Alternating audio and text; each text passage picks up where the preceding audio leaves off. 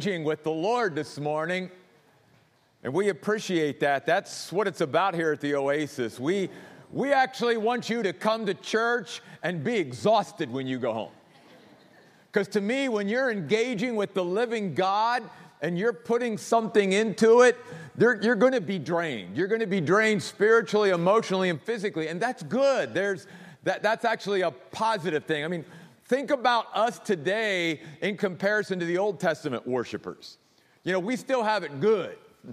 When they went to worship God, they had sacrifices that they had to bring on their shoulders and carry in their arms. And when they got to the temple, they saw blood, and they saw fire, and they saw smoke, and there was a stench of burning animal flesh, and all of these things. And there was a lot going on. There was incense burning and everything like that. And they were very much not just spiritually engaged, they were physically and emotionally engaged in their worship. And that should be true of us today, that even though we live in New Testament times, too often in our churches today, we as Christians become just spectators who sit back and who are not engaged with God throughout the service. And we want you to be engaged with the Lord here at the Oasis. This morning, we are continuing our study in the Gospel of Luke, looking at the story of Jesus, and we're in Luke chapter 11 this morning. And I want to take verses 1 through 28 this morning.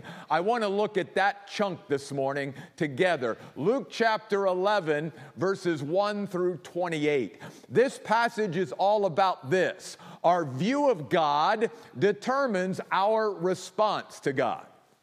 Our view of God determines our response to God. And in this passage, we're going to see the goodness of God, the greatness of God, and the gravity of God in this 28-verse passage this morning. In fact, in verse 28, I'd like you to look there for just a moment.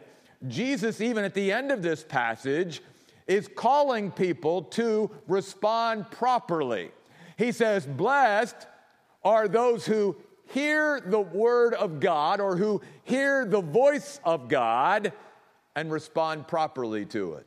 Obey it, follow it, apply it. You see, that's the whole deal. In this sort of section of the Gospel of Luke, it's all about responding to God. How are we responding? Every time God reveals himself to us, there should be a proper response. But again, that response is going to be based on our view of God. So in this first section, the first 13 verses of this section of Luke, we want to look at the goodness of God, and it all surrounds the exercise, if you will, of prayer in our life. You'll notice in Luke chapter 11, it starts out where Jesus is praying. Jesus did a lot of praying before his disciples. It is a reminder to us that faith is as much caught as it is taught. Jesus set an example. He was a model of prayer. And that really stirred and motivated his disciples, his followers, to want to pray like he did. And it wasn't to pray. I mean, these men grew up praying. They were good Jews. It wasn't like they had never prayed before. It's just they had never seen someone pray as much and in the way that Jesus prayed, and it captivated them. They wanted to know more about it. My father, I've shared this a few times over the years here at the Oasis, my father never sat me down and said, "Jeff, I'm going to teach you to pray as your dad." I just saw my dad always praying. There would be days where I would be walking through the house and I would pass his bedroom and I would see him on his knees kneeling beside the bed.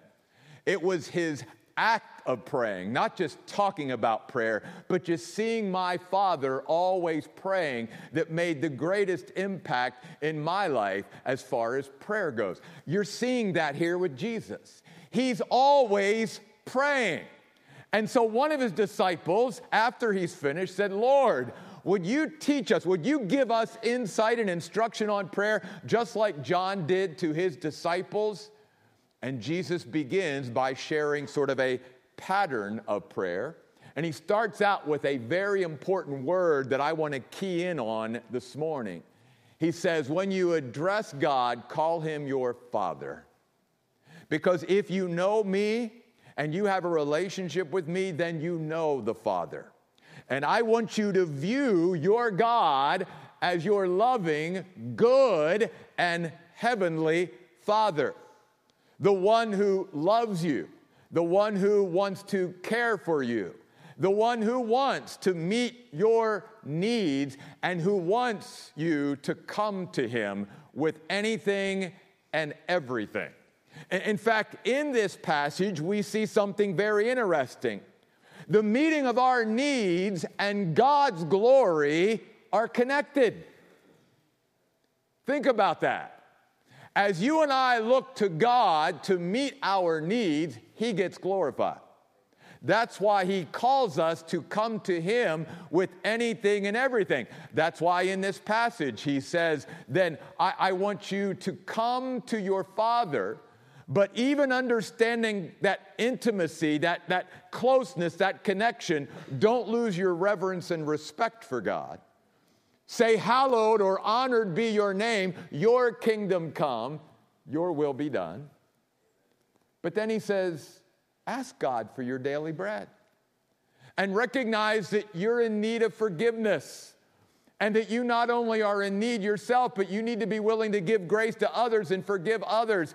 And then to ask God to protect us all from the temptations around us. So Jesus gives a template, if you will, a sort of a pattern for prayer. But I want to key in again on that word, Father. How do we view God? How do we view God? Because how we view him determines how we respond to him, even in prayer. Because then Jesus doesn't continue on giving them sort of a pattern for prayer. He gives them this principle, and he uses a story or an illustration. And it's a story that actually was pretty common in Jesus' day. People traveled a lot at night for some reason. And obviously, unlike today, there weren't hotels and motels and inns and all of that galore around. Hospitality amongst people as far as their homes was a big thing. And sort of we're coming full circle to that now, right? Where people now stay in other people's homes rather than in those places. So Jesus says, suppose you have this friend. And this friend just happens to come to you at midnight. And you have no food to set before him. And you go to this other friend, and you knock on the door, and you say, friend, I need some loaves of bread to feed the friend that just stopped by, that I didn't know he was coming, and I have nothing to set before him. And Jesus says, you realize that in that day and age, families sort of all slept in the same room. That's why sometimes we read stuff like this and go, well, why would it be that he's waking everybody in the family up simply because he's knocking on the front door? Because they all sort of slept communally, if you will. So by him going at midnight to his friend's house and asking for help here and for food, the whole family's going to be disrupted. And Jesus is sort of saying that this friend is just not going to give up. He doesn't knock once and then the other friend doesn't come to the door and he leaves. No, he just keeps knocking. He is not going to be turned away. He's going to stay there at his friend's house until his friend and his whole family gets up and he gets some food so that he can take it back to his house and feed his friend who came unexpectedly. Now, Jesus isn't saying that God is like that friend who finally gives in to his friend's request because he got worn down. Just the opposite. Jesus is trying to tell us your view of God should be different. Your heavenly Father is ready, waiting, and willing to hear your requests and respond to them. In fact, he's more ready to hear and respond to our prayers than we are to do the praying. Which is why then Jesus says in the midst of this story, so I tell you, Ask, and it will be given to you. Seek, and you will find. Knock, and it will be open to you. And by the way, not to get too geeky or Greeky on you this morning, but the words ask, seek, and knock are in the present active imperative of the Greek language. Meaning, first of all, it's a command from Jesus. Jesus isn't saying, I'm suggesting you go to your Father and ask, seek, and knock. He's saying, I'm telling you, if you knew how much your Father loves you, cares for you, wants you to come to him so that he can meet your needs and be glorified, I am commanding you, go to him. And because it's in the present active tense, it means you ask, you seek, and you knock, and you never stop. And Jesus uses a word here to describe the friend. He says, this friend was persistent. In the Net Bible, that's the way it's translated. In the Greek, it literally means to be shameless, to be bold, to like not hold anything back, to not be afraid of knocking on heaven's door, like the friend knocked on his friend's door for the loaves of bread. To not ever think in our minds that there's anything too big or too small to take to our Heavenly Father. That he is literally up there, ready and waiting to hear our requests and to meet our needs. I want to pause for just a moment. I want to let that just sit in the room for a moment, and even maybe in your home if you're watching this morning. Because I'm pretty sure that there's at least a few people within the sound of my voice this morning. You have hesitated to pray about something.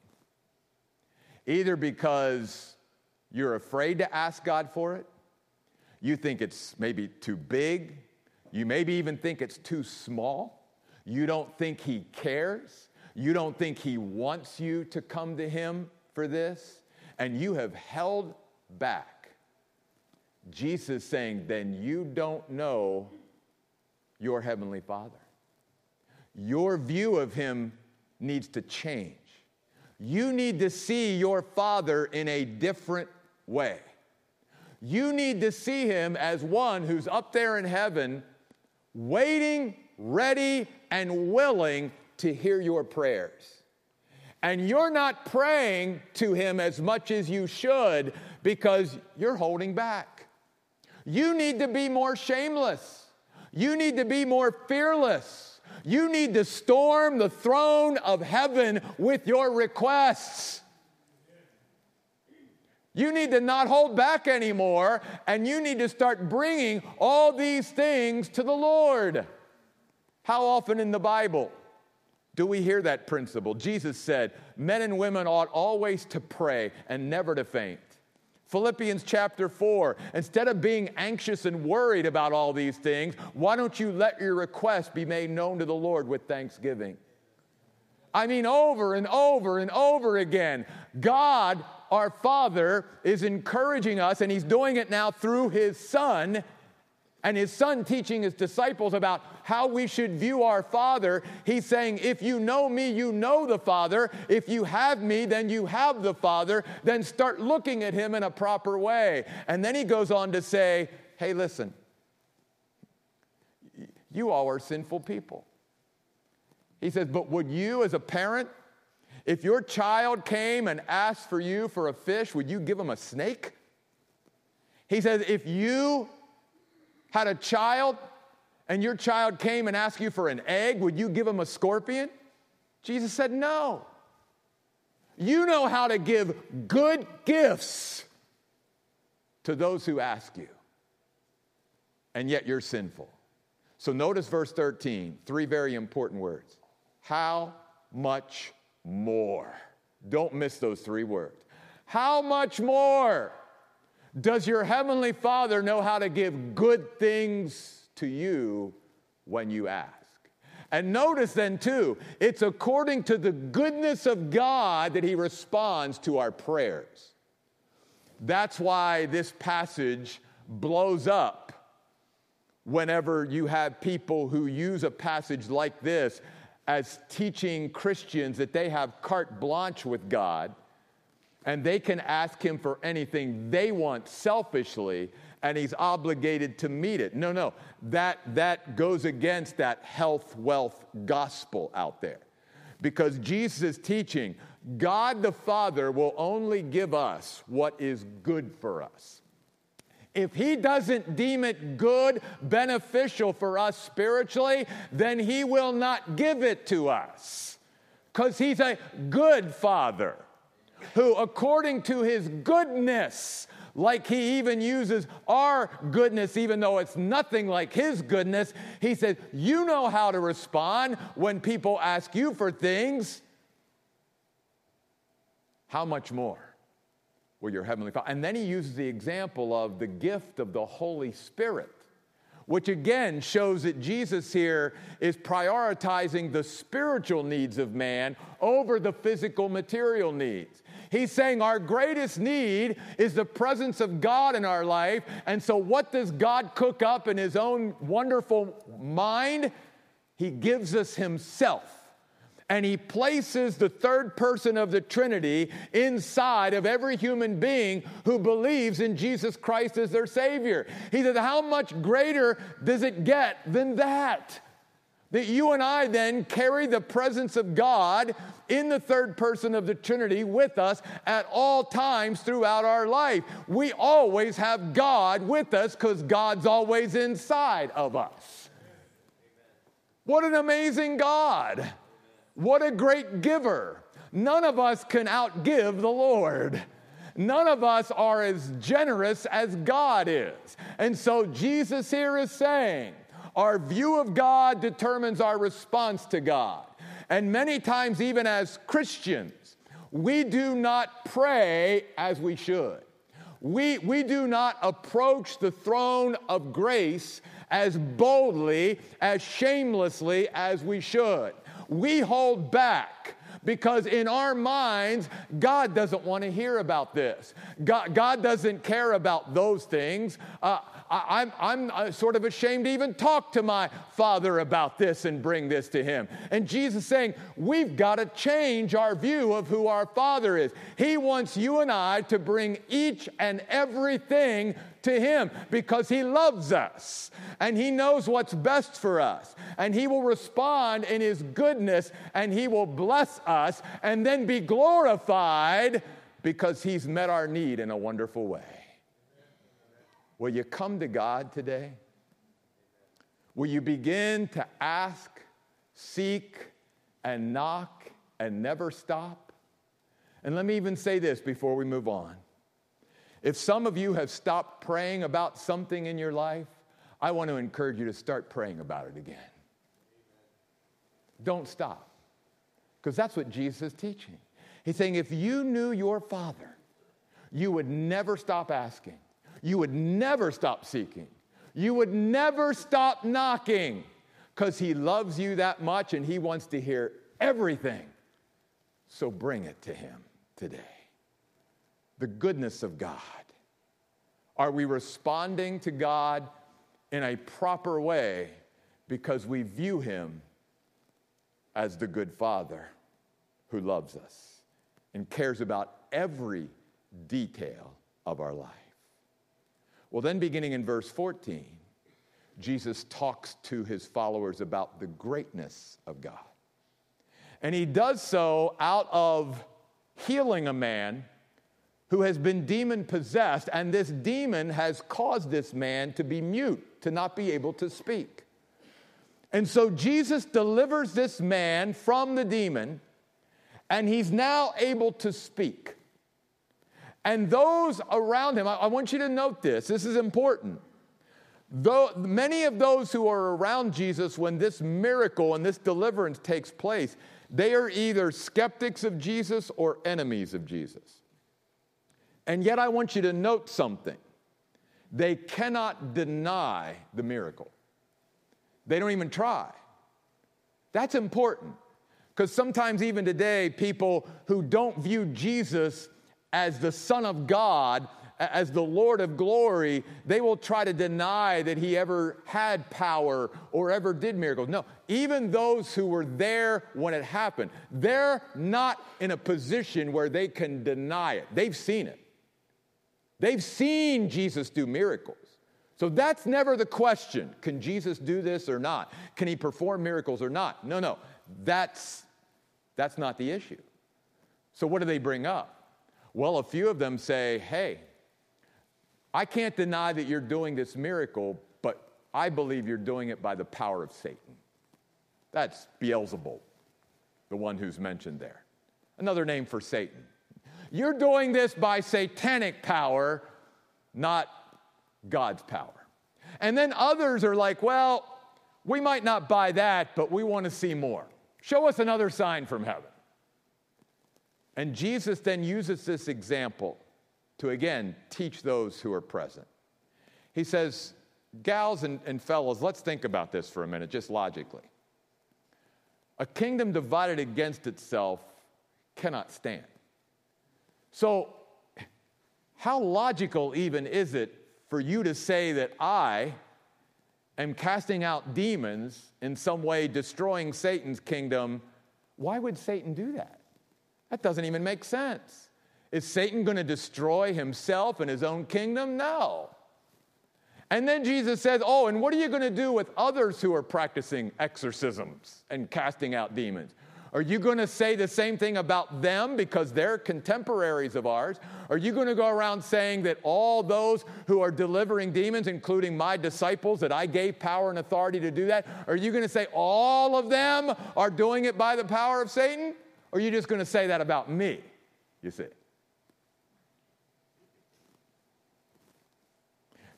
One thing we know about Jesus in his life and ministry, the presence of the supernatural was always there, always very active. And one of the things that Jesus wants to remind all of us is, this is real. We're not talking about some myth here, there is an invisible spiritual world that we all have to deal with, that we all have to come to grips with. It is real, you see. But we need to look at it in a proper way. Because Jesus then goes on to say, let me share a little story with you. He says in verse 21, there's this strong man, and he's got his kingdom, and he's got his possessions and all that, and I'm not going to deny, Jesus says, this guy's got some strength, right? Who's he talking about there? Talking about Satan. But then notice verse 22. A stronger one arrives. You know who the stronger one is? Jesus. And Jesus, being stronger, begins to conquer, begins to dismantle the strong guy's kingdom. In fact, he begins to defeat him in many ways and by many means, and begins to even plunder his kingdom because a greater, stronger one is now on the scene. You know what Jesus is doing here? He's showing his followers, here's one of my purposes for why I'm doing miracles. My miracles are an audio-visual example and testimony and witness to my power, my sovereignty, and my rule over the kingdom of darkness. It is to show you as human beings that, yes, the kingdom of darkness, the kingdom of evil, it is real. There are demonic forces and beings out there, but I'm greater than they are. I'm stronger than they are. And therefore, you never need to live in fear of those beings. And you don't ever need to live in fear of anything because I am greater and stronger than any force that you will ever come up against. Because I'm the stronger one. Greater is he who is in you than he who is in the world. And so what Jesus is saying is, do you view God in his greatness? Understanding a couple things. First of all, that God is greater than all the demonic forces put together. You take Satan and all the demons and you put them all together, they don't stand a chance against Jesus. He's the stronger one. Do you believe that today? Do you view him that way? And then take that principle, because that means then that if Jesus is stronger than all the evil forces that are invisible to us in the universe right now, then that also translates and applies that Jesus is greater and stronger than anything that you and I will ever come up to deal with in this life. There's nothing that you and I will ever encounter in this life that is greater or stronger or more powerful than Jesus. He's always going to be the stronger one. Do I view him in that way? Do I view him the way Paul viewed him? I can do all things through Christ who strengthens me. Because he's almighty. And that means I never, as a Christian, say I can't. I say I can. Because I have the greater power, because that's the way I view him. And I'm not going to start looking at my circumstances and the situations and challenges and obstacles and opposition that I find myself in and get captivated and enamored by them, because I'm going to stand in awe of the greatness of my God, and therefore they will pale in comparison to him. That was the problem with the children of Israel in the Old Testament. God promised them the promised land. And yet when they sent the spies in, they lost sight of how great their God was, and they got their eyes on those giants. And they come back and gave a bad report and said, we can't go into that land even though God promised us, because there are giants in there. I don't care if those giants were 20 feet tall. Compared to God, God is stronger. And if they would have just had a view of God that was proper, they wouldn't have never had to wander for 40 years. They could have went straight in. I think about that in our lives. How often in our lives are we, say, still here in this place, when we could be over here with God, but we have an improper view of God and a greater view of our circumstances or our situation or our challenge or whatever, and it keeps us here in fear or being intimidated or stuck here because we're not trusting that God is greater and can bring us from here over here. And that's why we don't then respond in a proper way when God is leading us. Because like many in the Bible, and we've seen this throughout our study, especially of the Old Testament, God comes to someone like Moses and said, Moses, I want you to lead my people out of Egypt. Oh, God, not me. Get somebody else. I'm not your man. I'm not eloquent. I'm not this. I'm not. Well, I know that, Moses, but it's not about you. It's about me. Stop limiting what you can do, because it's not you that's going to do it. It's me working through you so that I get the glory for it. Start seeing me in my greatness. And that's what God is teaching us through Jesus today. He's not only teaching us that we should view God in his goodness as our Father who wants us to ask, seek, and knock. He's telling us here, even by what he does, by delivering this demon-possessed man who's caused this man not to be able to speak, that I am here now. The kingdom of God has arrived. He makes that statement there in that passage. He says, I'm doing this by the finger of God, and the kingdom of God has already arrived on the scene. And these miracles that I'm doing is showing that I am already dismantling and destroying the kingdom of darkness. You got to believe that. so that no matter what the kingdom of darkness tries to do to you, no matter how it tries to get its grip on you and get its fingernails, if you will, into you, I am greater, and I can rescue you, and I can deliver you, and I can bring you out of whatever the kingdom of darkness is doing in your mind, in your heart, or in your body, or in your soul, or in your spirit, because I am the stronger one.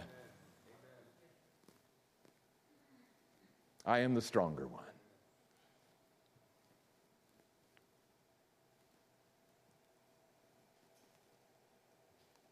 God wants us to dismiss the giants, whoever they are and whatever they are, and believe in His greatness. And then one more. Beginning in verse 23 through 28, we learn about the gravity of God. There is no person in the universe more important, more consequential, more significant than Jesus Christ. Amen. Do we live that way? Because notice what Jesus says, first of all, in verse 23. He makes a startling statement, a statement that really no other person could make or should make. He says, if you're not with me, then you're against me. Neutrality to Jesus is opposition to Jesus. Jesus said, if you're not gathering with me and helping me gather people into my kingdom, then you're scattering the sheep. There is no middle ground. There is no way to avoid Jesus. At some point, every human being has to come to grips with who Jesus is to them. And it cannot be avoided. You can keep trying to kick the can down the road all your life, but if you go out into eternity, you're still going to have to deal with Jesus. There is no way to avoid Him because of the gravity of who He is. He is the Son of God. And you and I cannot remain neutral. And that's why Jesus is basically saying, so why aren't you all in with me? Because you'll never have a relationship in your life that should be as important, significant, or consequential as your relationship to me. That's why the Bible teaches us God should be our first love. That we should love Jesus and follow Him and pay attention to Him and wrap our lives around Him more than anything or anyone else. Because there is nothing or no one more important, more consequential, or more significant than Jesus. And you and I can't remain neutral. Neutrality is automatically opposition. And then Jesus shares this, what we might think is sort of a strange story. And how does it fit into what He just said about the gravity of God? He uses this illustration. He says, listen, there's a spirit, an evil spirit, that has inhabited a person. And it's sort of tired of being in that person, so it leaves for a while and it looks for some other place to light and basically never finds a place. So it comes back, and then it brings with it 7 more, so that the fate of this poor person is worse than it was at the beginning. Because at the beginning, it only had 1 evil spirit. Now it's got 8. What's Jesus trying to teach? Well, a couple things. One, He's saying that when it comes to a relationship with God, when it comes to conversion, when it comes to following me,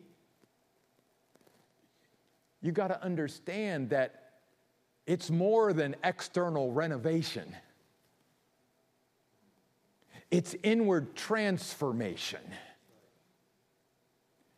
That human reformation never works. It only sort of tries to clean up the outside, but it never takes care of what truly is needed, which is an internal transformation where God works from the inside out. That's why the Bible says, if anyone is in Christ, they are what? A new creation. Old things are passing away, all things are becoming new, because it's a total transformation.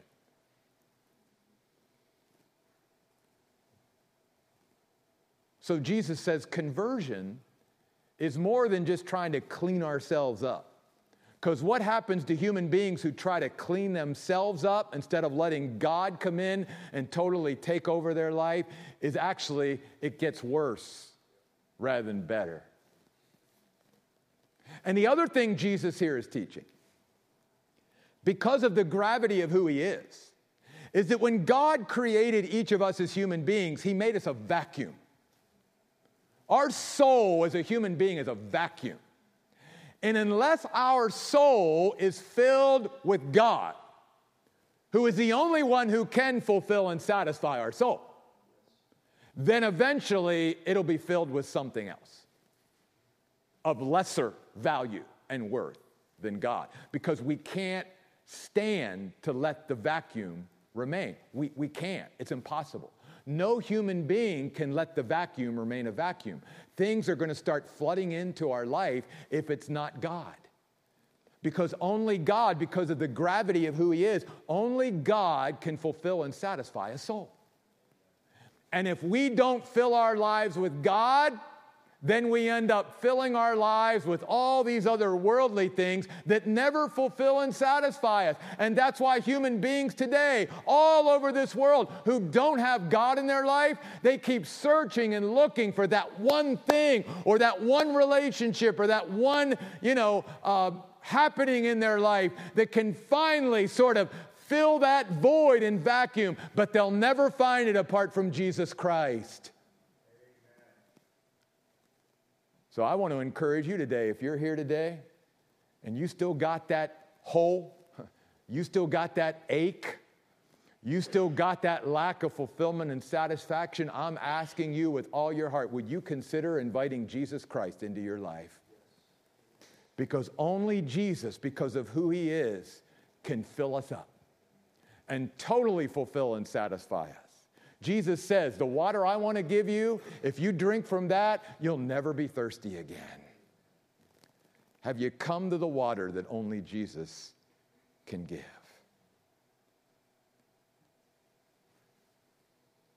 You see, if we truly viewed God as important, consequential, and significant as he is, our priorities many times in our life would be different. Instead of running after all these other things in our life and filling our life with these things that we try to sort of, and especially as Christians, we're really good about this, or bad about this, however you want to look at it. We have this relationship with God, but for many of us, we spend our whole life still not thinking he's enough. So we sort of have this relationship with God. We're like, well, God, I'm glad I know you as my Savior, and I'm glad my sins are forgiven, and I'm glad I know where I'm going to go after I die. But God, look at the world. Look at all these things. Man, I want to have all this too. And God says to us, if you seek first the kingdom of God, you'll have everything you'll ever want. And guess what? You'll be more fulfilled and satisfied, and you'll be able to enjoy it, because it's only through God that we can truly find enjoyment in this life, even in the worldly things. Because that's his gift to us when we seek him first and prioritize him.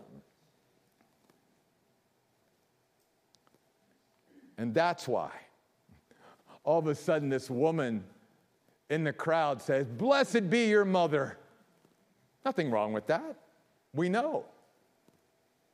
Mary should be blessed. She was an honorable servant of the Lord, but notice what Jesus said in verse 28 again. But Jesus said, "But blessed rather be those who, when they hear the voice of God, they respond properly to it." God says, do we need to change our view of God? Do we need to see him in his goodness, in his greatness, or in his gravity today? Because how we view God will always determine how we respond to him. And guess what we're getting ready to do? Respond to God. How are you and I going to respond to the worship and to the word that we've experienced here today? And let me again warn all of us, you can't remain neutral. You can't say, well, I'm just not going to deal. No. Neutrality is actually opposition to Jesus. If you're not with me, then you're against me. Are we with him today?